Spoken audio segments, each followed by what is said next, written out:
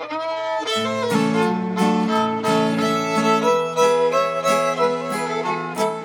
Pam. I'm Dawn. I'm Deidre. I'm Dina. Welcome to Ozarks Haints and Hooch. This ain't no fancy Academic. Check your references. Kind of deal. This is four girls From the Ozarks. Sipping and spewing. About Haints, Hooch, and history. Hey everybody, this is Dawn, and I'm inserting a little special disclaimer. We had several serious but hysterical technical difficulties in this episode, so we are renaming it the Snoring Sun / Heavy Breather episode. We're sorry. Well, hello, everyone. This is Dina, and we would like to welcome you to Ozarks Haints and Hooch. Woo! I'm not even sure. Yeah. Woo! I'm not even sure. I know we're on season 2, but I'm going to be honest. I don't know what episode this is. I think it's 10. 10? Yeah. All right. We're on season 2, episode 10. We would like to remind you that we were on all the websites, the Instagram, the Facebook, all that social media stuff. Our website is ozarkshaintsandhooch.weebly.com.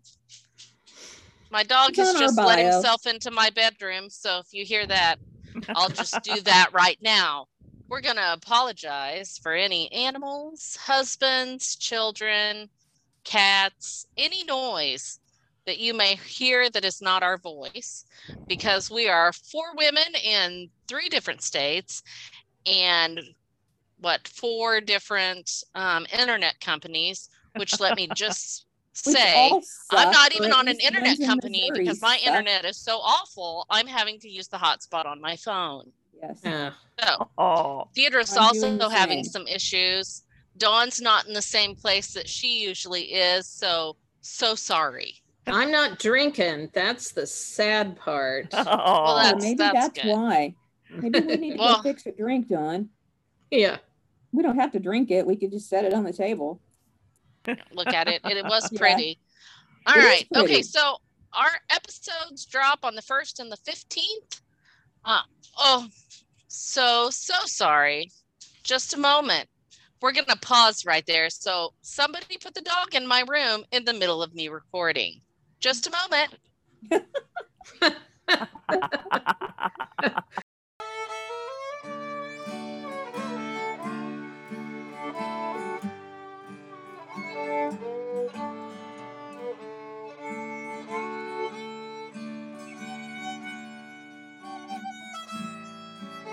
Sorry about that. Okay. Back. Are you there still? Yeah. Yes. Okay. Sorry. God, I swear. Parker came home and put the dog in my room. All right. Tonight we have, or this evening, or this morning, or this afternoon, whenever you're listening, we have, let's see, Deidre, middle sister, is doing the big story. God, I hope so. Dawn, big sister, is doing the little story. I'm obviously hosting. And Miss Pam is going to give us our hooch. So I'm just going to go ahead and let you do that. Huzzah for the hooch. It's very pretty. Yes. Okay. Well, the name of our cocktail is the Butterfly Cocktail. Now, I did, and butterfly ties in, of course, with our big story. So, butterfly, you go on that interweb and you find all kinds of variations on butterfly. So there's the butterfly cocktail, there's the butterfly martini, there's the butterfly old fashioned, there's the butterfly fairy, and all of these different variations on a butterfly cocktail. So I gave my friends some choices, and I will tell you what I made and what will be on the website, so you can follow along or make these cocktails. They're very tasty. The version that I made was the butterfly martini, and that requires 2 ounces of gin, 1 ounce of elderflower, a 1/4 ounce of creme de violette. I love the pronunciation, of course. A 1/4 ounce of hibiscus rose syrup, a Yummy. 1/4 ounce of simple syrup, and the garnish is an edible orchid. Oh, yummy. Well, Yeah. needless to say, because I was late, I didn't have no edible orchid, and I didn't have a couple of these things. So what I made was, and you girls can chime in on your variations. What I made was a very simple butterfly martini with 2 ounces of gin, 1 ounce of elderflower, and called it a day. So I will let my friends tell you about their cocktails. Go ahead, Dina. You tell us what you made. All right. I made a butterfly daiquiri, and it is 2 ounces of white rum, 1 ounce of lime juice, 3/4 of an ounce of simple syrup, and 4 to 5 dashes of butterfly pea bitters. Sounds awful, doesn't it? But I looked that up, and butterfly pea. It's not PEE though, it's PEA, but it doesn't sound very good. I looked it up, and you can actually use anything citrusy, it said. So I, of course, used triple sec because I have that. So I also use Malibu rum. So it's coconut lime. I put the lime in the coconut. And shake it all up. Put the lime in the coconut. And anyway, it was good. Okay. About halfway through it. Yeah. All right. So Deidre, did you make I wasn't able to make anything tonight, but I'm living vicariously through the pictures that you have sent me, because those are probably the prettiest cocktails we have ever seen here at Ozarks Haints and Hooch, I think. They were very pretty. And Dawn, you want to tell us what you're drinking? I'm drinking LaCroix because I'm in Virginia. Okay. And I've been at a touristy establishment all day. Well, we Not Gatorade. understand. That's what I'm drinking. Ah. Ew. Well, that's our cocktail that'll be on the website. And now I'm going to throw you back to our host, Dina. All right. Thank you. We're going to get right back into our stories. Or not right back into. We're going to start our stories. And we're going to start that with Deidre and her big one. So take it away. My big one is actually, it's not really paranormal. It's not really like spooky paranormal, I guess, but it's sad. It's a little sad in a non-paranormal way. It has a good theme involving children who have had a traumatic experience. And I kind of think that it shows how, kids as compared to adults might handle an intense event like, say, an EF5 tornado. So on May 22nd of 2011, the Joplin tornado, Joplin has a population of around 50,000 people, an EF5 on the enhanced Fujita tornado intensity scale caused 161 fatalities, more than 1,000 injuries, and it made it the deadliest single tornado on record in the U.S. since official records were begun in 1950.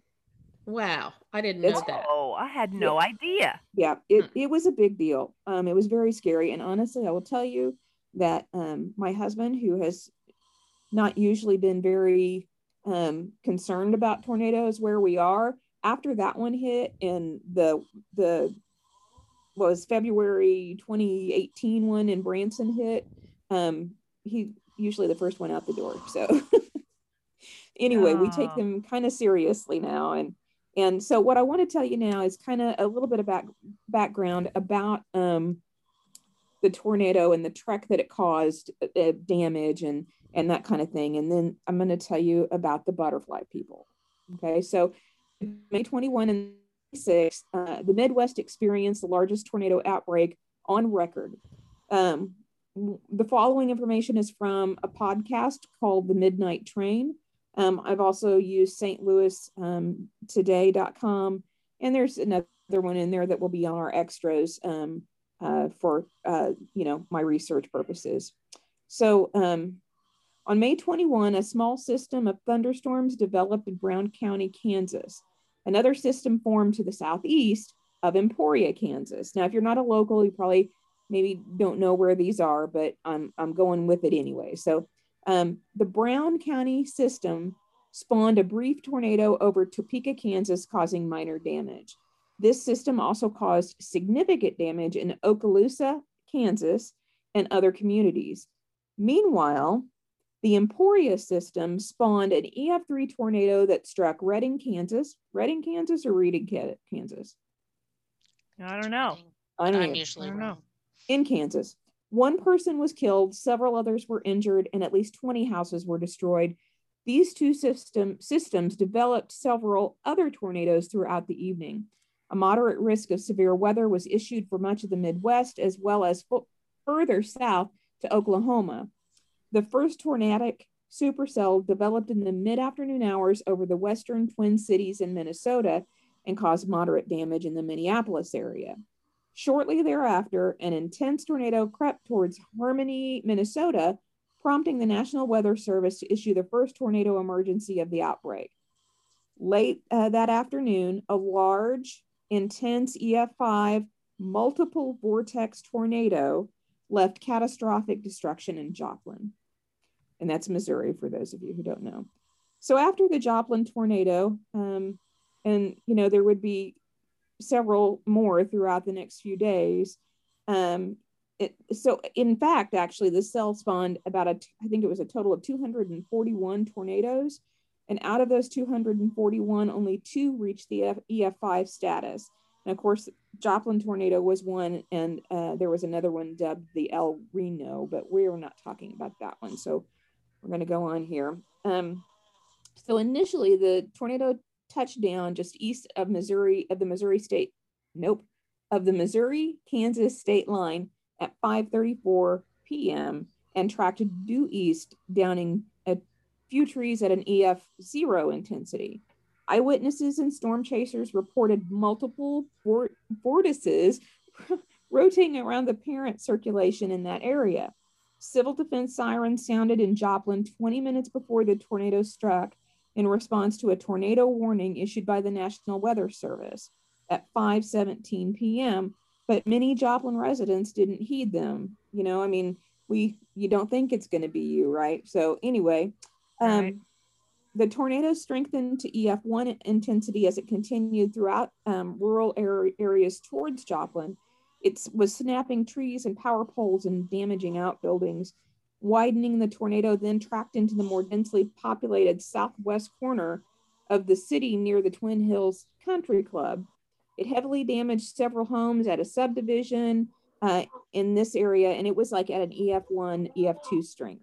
The tornado continued to strengthen as it ripped through another subdivision.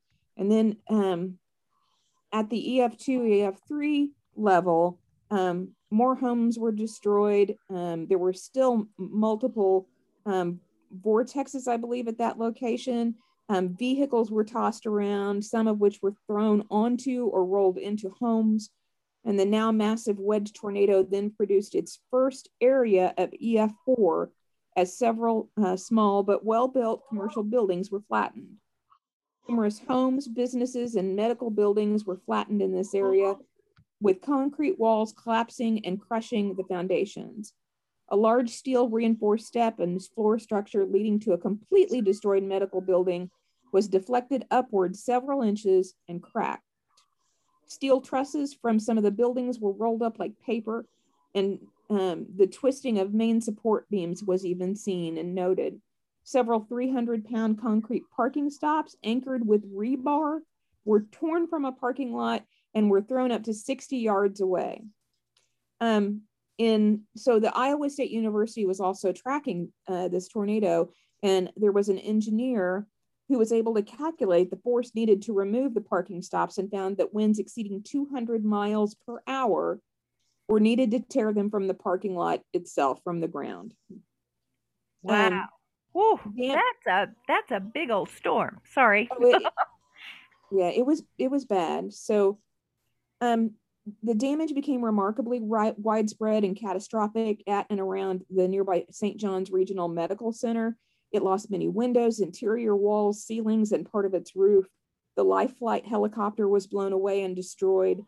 5 fatalities were caused by loss of backup power, and the 9-story building was so damaged that it was deemed structurally compromised and was later torn down.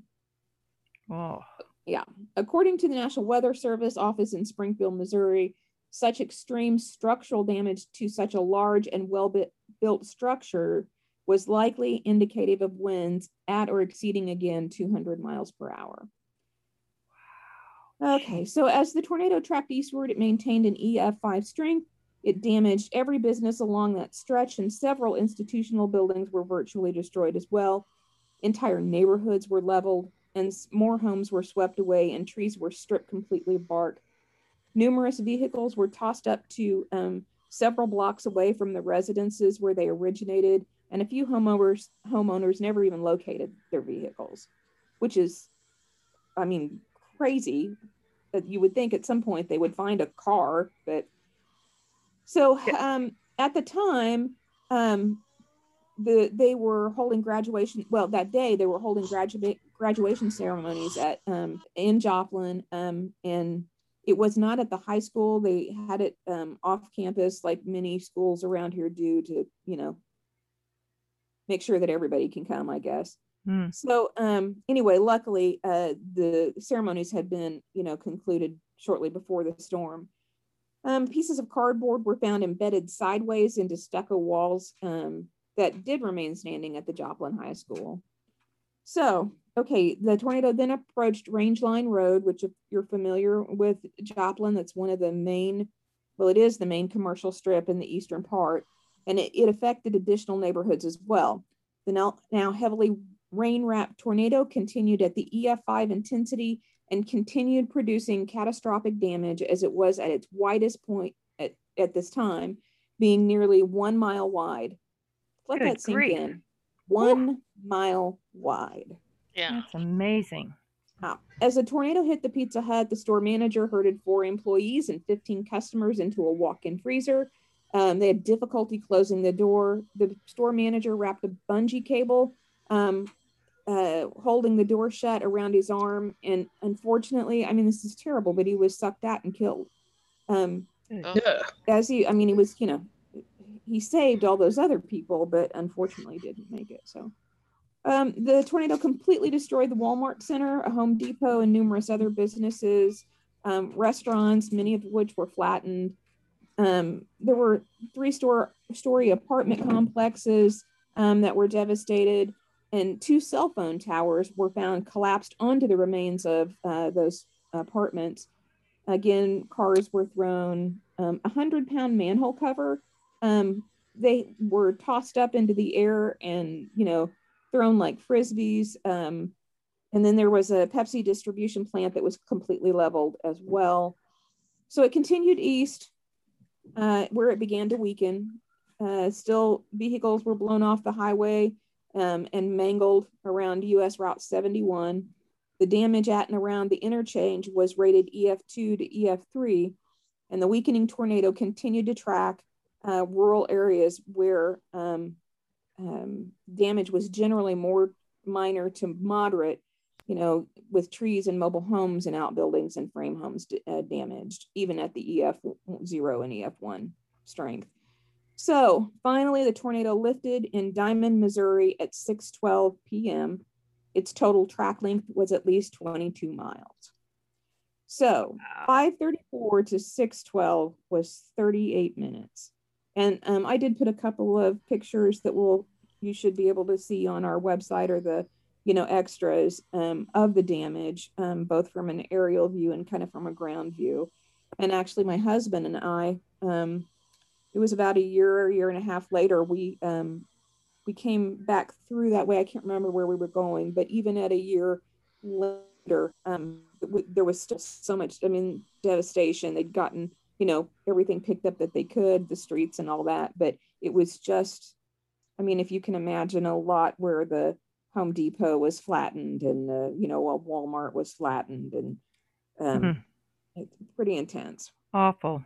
So from this, there were stories that date. But what I was going to say, first of all, is this story could be one of those that dates back to the days when there were no radios or televisions, mobile devices, cell phones, whatever. And originally, the telling spread from person to person, just as they would have long ago, when we didn't have all those things. And of course, the stories changed with tellings and with time. But there were two main stories that basically didn't change much. And these were heard in hospital rooms and donation lines. They were spread from neighbor to neighbor. Red Cross counselors heard about them. Pastors spread the information to their congregation, and more. So the first of the two stories that really didn't change much is about a mother and daughter who got out of an SUV. And as the tornado got closer, they realized, or the mother realized, there really wasn't any time to reach a nearby house or shelter. So they hit the ground, the mother covering her daughter. And while they could have jumped into a culvert or just in closer to the front yard, it just wasn't feasible in the amount of time. The mother was watching the SUV head straight for them. She braced for the impact, and then the tornado passes, and somehow they aren't hurt. And the daughter, again, 3 or 4, says, "Weren't they pretty?" And the mom is confused and most likely in shock, and inquired, "Well, what was pretty? What did you see?" As they were. I mean, I'm still thinking that they were all pretty much in shock, but she said, "Didn't you see the butterfly people?" And then, of course, in some versions of this story, the daughter described seeing the butterfly people flying up into the sky. So the other story involves a father or grandfather and 2 young boys. They're also trapped outside during the tornado in most versions. And the winds are so strong that the soles of the father's shoes are ripped off, but no one is injured. Again, it's the young boys, usually described as 3 or 4 years old, who see the butterfly people above them offering protection. Many believe, though, for the younger children who may not be aware of what an angel is, but, how to process what is perceived to be an angel, the more religious folk felt that they were seeing angels. And the younger children, not necessarily, knowing what that was, well, they used the closest thing that they could apply, and that was a butterfly, because butterflies have wings, and these people had these, apparitions or whatever looked like butterfly people, had wings as well. So there was a local woman volunteering at a tornado shelter, and she heard the story and shared it with her Sunday school class. An 11-year-old boy spoke up, saying he saw the butterfly that night too. And then there was a 14-year-old girl, and she was in an SUV that actually it was, I believe, her family and her, they had just come from her brother's graduation. And the SUV was tossed around like a toy. However, none of the passengers were hurt except for the girl. And she had like a large chunk of debris lodged in her thigh. It caused weeks of recuperation, moving from wheelchair to walker to finally walking on her own. Well, about 2 months after the tornado, she was standing in her backyard. It was summer, and a monarch appeared and landed on her arm. All summer long, this kept happening. Butterflies would find her and would land on her. And there were times when she couldn't get them to leave her alone. She'd brush them off or whatever. And eventually she also heard about the butterfly people. And she said that what she saw the butterflies as, that the actual like butterflies were her own personal angels, which I think is very sweet, because when our dad passed away, we scattered some of his ashes at Swan Creek, which was one of his favorite. Sorry, emotion trigger. Which was one of his favorite places. So I don't know if Don and Bean, I don't know if you guys remember it or not, but I do. You know those little white, tiny little white and slightly purple butterflies that we see at the creek all the time? Right. Yeah. Yeah. So there were a little cluster of them. Sometimes there's a little cluster of them just flying around, and one of them landed on my arm, and I was thinking that one of them landed on somebody else too, whether it was one of you guys or one of the kids or whatever. But I have always kind of felt that butterflies have some significance, and whenever one lands on me, I always say, "Hi, Dad." So that's kind of, I guess, my into that. But anyway, back to the Joplin tornado. So as the stories continued, they reached a clinical director at the Joplin Child Trauma Treatment Center. She said that 2 other therapists had heard stories directly from children who said they saw butterfly people or visions of butterflies that helped to calm them. And they even said some of them saw white lights. That wasn't a popular theme through stories, but it did occur as a white light.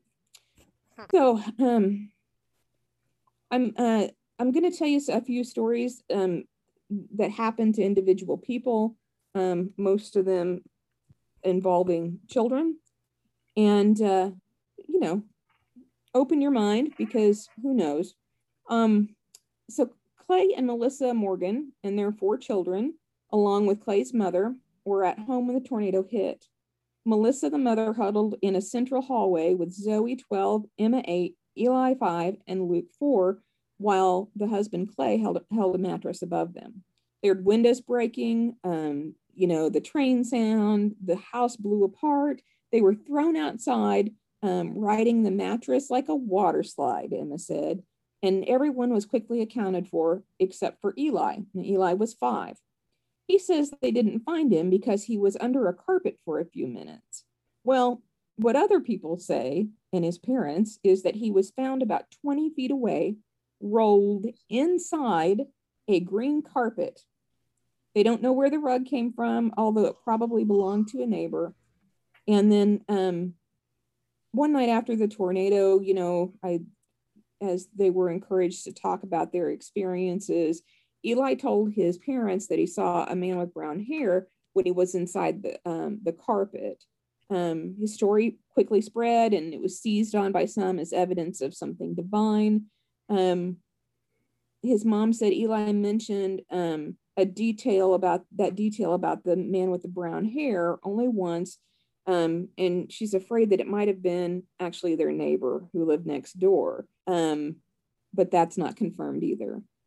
The next story, a young boy and his father were also in their vehicle. They were being tossed around in the wind when suddenly the father looked up to see another car flying toward them.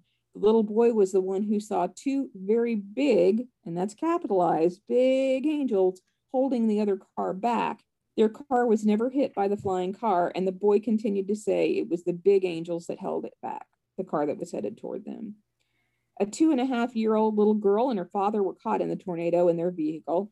Afterwards, when she was encouraged to tell of her experiences, she said she and her dad and the butterfly people were in the car, and her dad interrupted her to say, no, it was just the 2 of us, but she insisted there were butterfly people in the car. A deputy sheriff who immediately following the storm spotted a little 4-year-old boy in an open field east of Joplin, said that as he ran to get them and found there wasn't a scratch on them. He asked the little boy his name and where he lived, which was in West Joplin, out by the St. John's Hospital that took such a big hit. And the deputy asked how he got to the field, and the boy replied, the angels brought me and set me down. Allegedly, the distance was more than 6 miles from where he was picked up. Wow. Yeah. Good grief. One woman arriving home with her children ran inside with great hurry. Together, they sheltered inside a small closet when the full force of the EF5 tornado ripped their home to shreds. Inside the fury of wind and hail, the family thought it was at the end. They were sure that it was their time. Well, the winds were so fierce, even the daughter's glasses shattered as the roof was ripped off above them. Somebody else's, I don't know how the glasses could shatter, but it seems important to the story. I don't know. Then strangely, the son saw something in the sky. a white woman with wings. She was hovering over them as if she was protecting them from harm. The son described what he saw as a butterfly woman who stayed and protected them from harm. Moreover, the rest of the family also saw the vision. And this is the first time, or the, major story, but not major, but, bigger story that an adult actually saw the butterfly people. The tornado passed by, the family were left unharmed, and the closest thing, and the closet was the closest thing left without damage. I guess I was reading closet and closest as the same word. So, sorry. The medical aid soon arrived and the search began for injured and trapped. And one nurse told the family, again, involving the family with the closet, said that she described, the nurse also saw the same vision that the family had seen. And she said that the butterfly woman was larger than the average human. And yes, it did have wings. She wasn't quite sure what to make of it, but she said she didn't fear it. So it's really hard to conclude on this one. Who's to say these butterfly people weren't, angels or apparitions, aliens, whatever? We don't know. I feel like some of the stories were, what do you call them? Copycat stories, with most of them leaning more toward a religious experience rather than spiritual, if that makes sense. So I didn't include the adult stories because I felt that it was really more relevant to the kids. And I felt like the adult stories were embellished, if you will. So, of course, all of these may have been embellished. We just don't know. But anyway, I have always felt that butterflies were special. And I don't know if it started when Riley, started calling them flutterbys, which we may have encouraged because it was adorable. But I thought it was an interesting read. And I just wanted to mention too that the mural there was a mural done to help the city heal, and it also ended up with a butterfly theme, and it's going to be in the extras as well. And it kind of just an unusual experience by a lot of different people, which may or may not have happened. They could have been, in what do they call it? Mass hysteria. It could have been that kind of thing. We just don't know. And so I was going to ask you guys if you had any similar butterfly experiences, because that is the end of my story.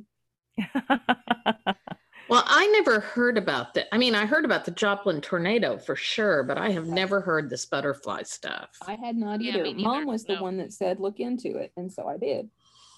Me neither. I've never heard about this at all. And yes, you said this tornado was in 2011, in August of 2011. Is that right?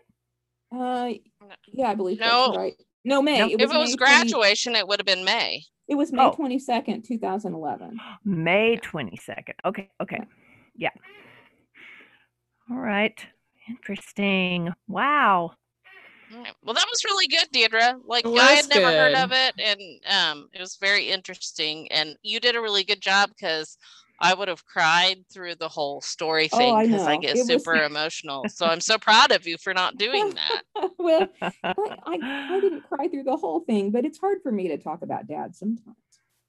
Oh yeah. Yeah. I get that. Like, I'll be fine and have conversations with people, and somebody will ask me about Dad or Grandma and Grandpa, and then I'm done. I'm like, sorry, I'm gonna cry now. So Excuse me. I understand. Emotional alert. I must leave. Yeah. Well, this pandemic, I tell people I'm just teetering on the edge of tears always. Now, you guys, I am so sorry, but listen, just take a moment and listen. You don't have to listen too hard. I'm dying. What No, is we said that? to do it. Just quit.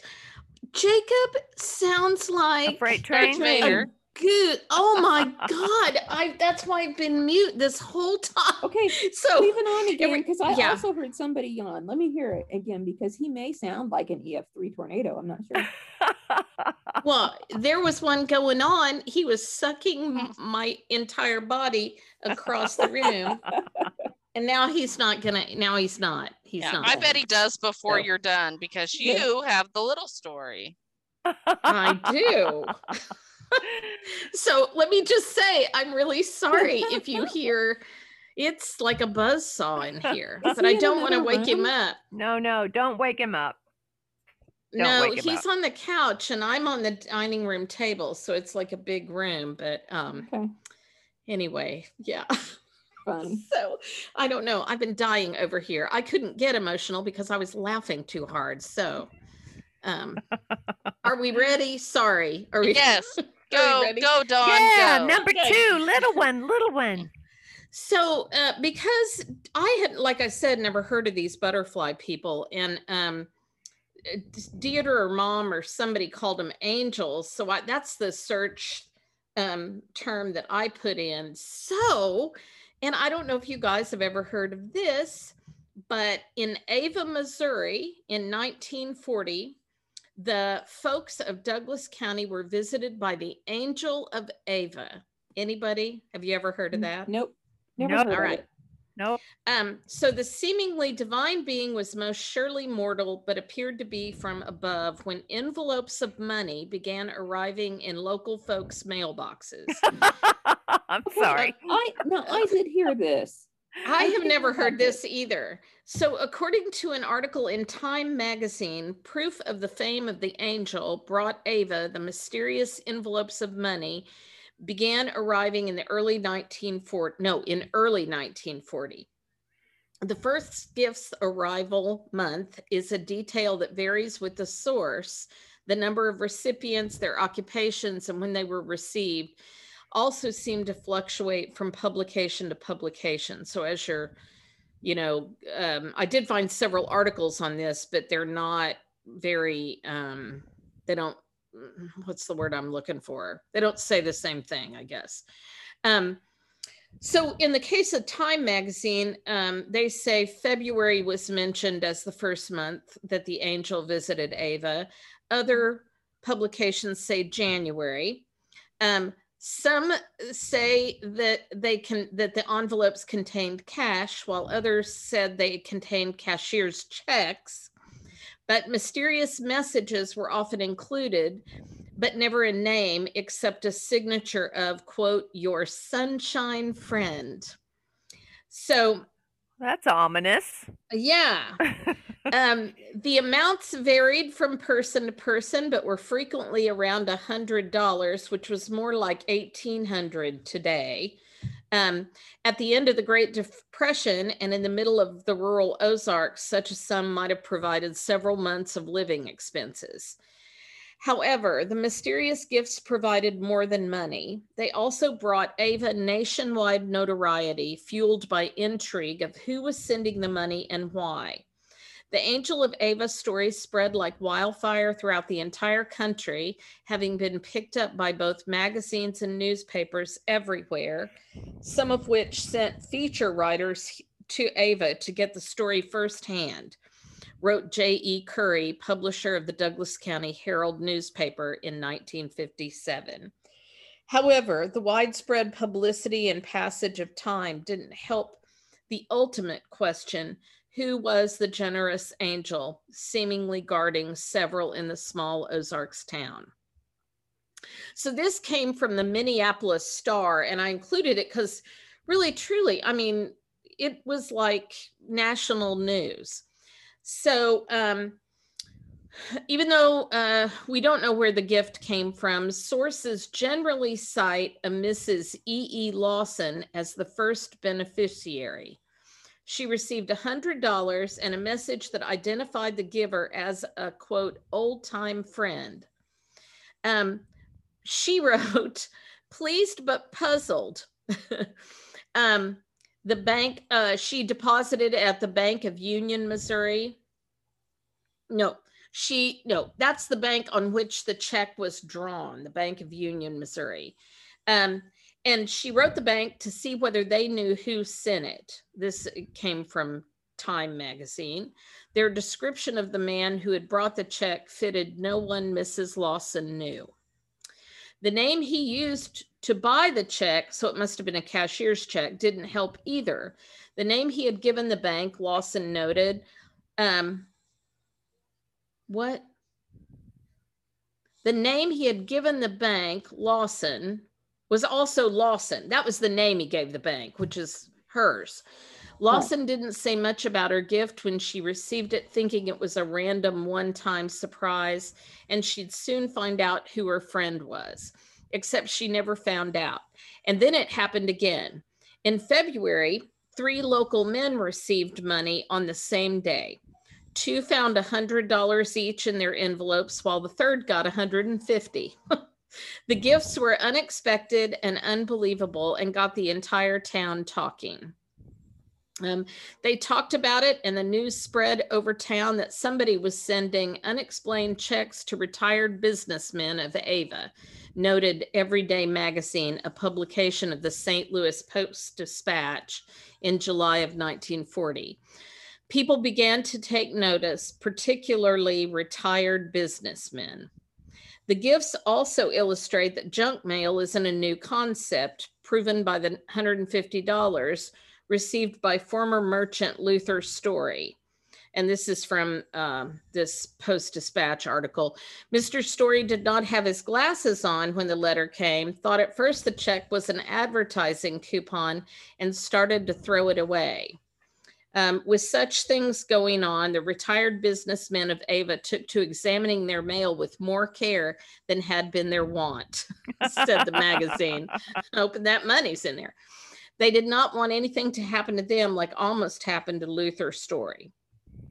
As time passed, gifts kept appearing in local mailboxes and attracted a new clientele to the post office. A large proportion of Ava's population is descended from the old pioneers, some of whom have never received a letter in their lives, wrote William Draper, a reporter who came to town and wrote about the angel. These old timers and hundreds of others are now making daily trips by buggy, hitchhike, or afoot to stand in the daily line at the little post office and wait hopefully for a mysterious gift. One of the recipients was Mrs. Grace Singleton, a widow who believed her $100 came from someone who owed an old debt to her late storekeeper husband. She used the money to pay off the note on her farm. Brush Judd, a retired grocery store owner, also found $100 in his envelope. He didn't need the money and instead bought groceries for a needy family of 4. He said, "I followed the instructions which came with the check. Make somebody else happy. And I sure do feel a lot better," he told a reporter. Aww. That's sweet. Aww. Elmer Christian, a farmer who sold funeral and tornado insurance on the side, received a $20 bill. I guess whoever it was thought he. Mrs. Henry S. Wilson, a widow living in a 15-room home, felt her gift of $50 was truly divine intervention. She said, "Do you know, this is actually an answer to my prayers. I've been trying to run this old place and make both ends meet, but the taxes have not been paid for so long that they were piling up to where I thought I might lose it. So last night I knelt down in prayer to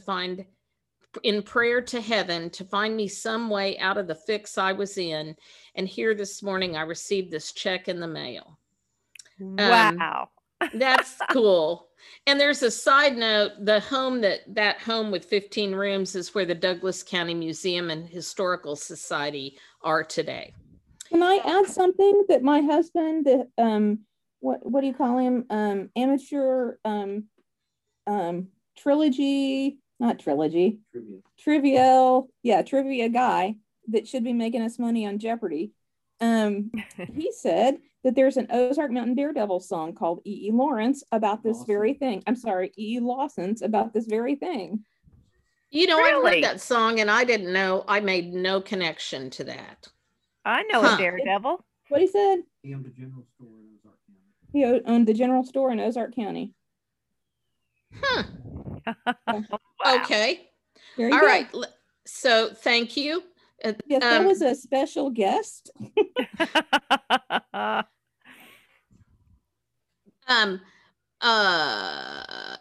Dr. J.L. Gentry, a horse and buggy physician, received $90 in cash with a typewritten note, quote, "I was sick and you visited me. I was thirsty and you gave me to drink. He who rebels against his government is in open sin and shame. Beware of the New Deal, but still remain the same." So that was on his weird. Weird. Here's some money. Okay. But here's okay, that sentiment was puzzling on its own, but even more so since Dr. Gentry was a staunch Republican and had no intention of supporting Franklin Delano Roosevelt's New Deal efforts. Weird. In total, sums of money arrived for at least 9 different locals. However, there's a chance that not all beneficiaries are known. Some are being afraid of being stricken off the relief rolls if they tell. Others have chosen not, thus to invite bill collectors, wrote the Minneapolis Star newspaper in April 1940, which also recorded some additional public cynicism. Some people suspect that the gifts are part of a subtle plan to upset the relief rolls or to influence political views, to publicize the town for a real estate boom, or to set the scene for some colossal confidence racket, whatever that is. Dorothy Spurlock, 93, agrees that there was some skepticism. She was a longtime Douglas County resident, and she remembers those days. Via her son, Randy Spurlock, she says, most people were excited, but others thought that it was a scam and they shouldn't accept it. Older folks were always kind of superstitious or not trusting of outsiders, and that's kind of the way they looked at this. Well, I understand that to some extent, but I mean, they didn't have telemarketers back then and everything, so how could the money be tied to something that was a scam? That confuses me. Who knows? Well, I can understand why, if they were afraid they'd be kicked off the relief rolls, or if the revenuers were coming to, find them out or something. I don't know. There were many efforts, of course, to figure out exactly who the angel was. Some wrote to the banks where the checks were issued from, but no details were able to identify the donor. Eventually, the angel switched to cash from cashier's checks, a move some tied to the inquiries about his or her identity. Really, all that recipients knew is that many of the letters were mailed from Kansas City, that the mysterious donor had been well acquainted with the people of Ava and was a loyal local newspaper reader. At one point, the angel wrote to Curry, the Herald's publisher, and asked him to find and print several people's addresses in the paper. With that request came $12, which Curry was instructed to use for payment for space in the paper. Whatever was left over was to go to the Young People's Society of a local Baptist church. However, that didn't end up happening. Curry didn't keep anything for the space, which he did not think would be fair when the angel was providing him with a good story every week. So that's very funny. Given the donor's seemingly devout readership, Curry searched his subscriber list to try and determine the mystery donor's identity. However, neither the search or the contact gave Curry any clue of who the person was. He said, "I don't have any idea who the man is." This was in the Miami News in May of 1940. "He might be a fellow who once sat around the general stores spinning yarns and relating the news stories from the cities. Perhaps he made a good many friends in those days, and since he has hit it lucky, has more money than he needs, and gets fun out of these gifts to those who were once cordial to him." Aww. At one point, locals thought the mystery donor had come to town. A mysterious stranger came to town and announced he wished to look over some real estate sites. Word got around that this was the mysterious benefactor who'd come to Ava to see how those who'd received their money were spending it. Their excitement, however, was a bit intense. Within 2 hours, a crowd had gathered in front of the hotel, and in fear of being mobbed, the stranger fled and was never seen again. So it might not even have been the guy. The last donation, it seems, came in May 1940 and was sent to Ava's mayor. According to Everyday Magazine, the donor didn't actually know the mayor. However, the donor gleaned he was a good one from reading the local newspaper and needed some encouragement, especially on his latest project, which was installing a sewer system in the town. Feeling that way about it, he wrote, "Whoever doeth his work well shall be rewarded for his labor. You have done a good job as mayor of your town. I am interested in Ava. Keep up the good work and receive more rewards. P.S. Be sure to finish your sewer." So that was the note in the envelope. Okay, duly noted. Yeah. The two $50 bills sent to the mayor was the last known contact with the angel. According to a leader with the Douglas County Historical Society, no one ever discovered who the benevolent donor was or why he felt compelled to help local folk. At any rate, whatever his motive may be, the Angel of Ava has made a kindly impression on the town in general, though he's stirred up some envy among those who have not received any of his benefactions, printed the Star. Perhaps he is chuckling to himself about it all and will remain a mystery until such time as he has accomplished whatever he set out to do, or until his real motive is exposed. So who was it? Even today, no one seems to know. Perhaps part of the motive was simply a good story. And most of that came from Ozarks Alive. So that's the Ava Angel, which I had no idea about either. No. I've never heard of it either. Wow. Yeah. But I do. E.E. Lawson. I do know that Ozark Mountain Daredevil song. I just never. I mean, put it together. They wrote a song about a chicken train. Come on. Well, Mr. McCormick says that this song was more about his general store. I see. Than the Angel of Ava. Yeah. Okay. All right. Do you guys remember me mentioning the Ava post office in an earlier story? Sure. I believe it was the Blue Man. And I know I've mentioned Ava in one of the stories before. The post office. Somebody got a communication at the Ava post office. Anyway. Well, Ava is a rural county, and it's interesting. Our grandpa and his father. Yeah. I mean, Grandpa Jones and. My great-grandfather, our great-grandfather, and great-great-grandfather were all merchants in Ava, Missouri. So that's I was going to mention that if you didn't, so I'm glad you did because I mean, where is Ava located? Peapod, well, Douglas County, which is east, kind of northeast of Forsyth? I thought it was southeast. I come through there when I come home. Maybe south. So you drive across the bottom of Missouri. Southeast of Branson, Forsyth? Missouri. Forsyth, Yeah, way east.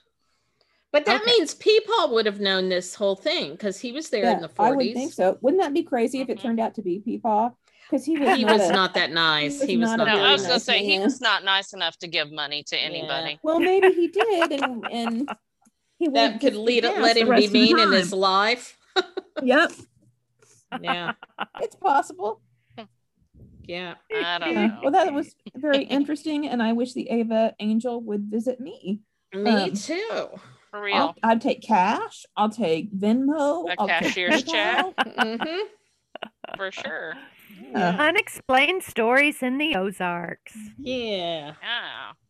So, all right, ladies, that was a good job. Yeah. Yay. From everybody. That was great. I just want to remind everybody about all the things about Facebook and Instagram and our website, which is once again ozarkshaintsandhooch.weebly.com. And we just want to say goodbye. So ladies, say goodbye. Hey, bye. And remember, if you liked it, tell all your friends. And if you didn't, keep your big mouth shut.